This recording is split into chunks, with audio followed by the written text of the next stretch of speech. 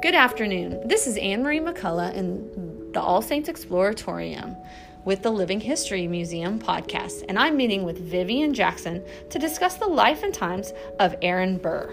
Listen up for great information.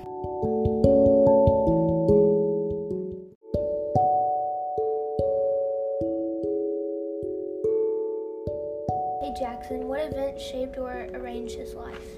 Burr became an orphan by the age of 2. He was born in New Jersey. He was raised by his uncle who whipped him. He fought in the American Revolution. He lost his daughter at sea. What risks did he take? I believe his greatest risk was challenging a duel to Alexander Hamilton, but Burr won. The duel was in Winkin, New Jersey. Burr shot Alexander in the forehead. Alexander died the next day. Burr was blamed for murder, so Burr went into hiding.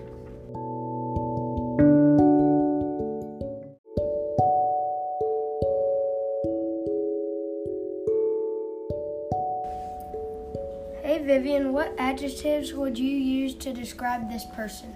Brave because he was the third vice president of the United States, serving under President Thomas Jefferson. A child because he was born in New York, New Jersey, went to Connecticut, New York, Washington, D.C., and Europe. Smart. He went to many schools. Challenger. He challenged Alexander Hamilton to a duel, shot him, then a few years later accused him for murder. Before, in 1791, Burr won a U.S. Senate seat, defeating Hamilton's father-in-law. What effects did his life have on other people and the world? Fighting in the American Revolutionary War.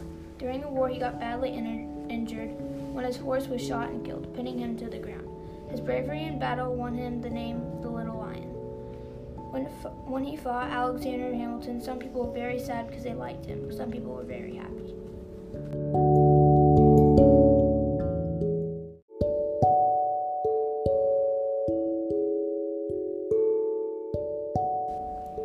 Vivi, thank you for joining me for today. Thank you for having me.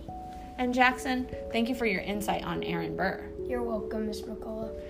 Ladies and gentlemen, thank you for listening to this episode of the Living History Museum.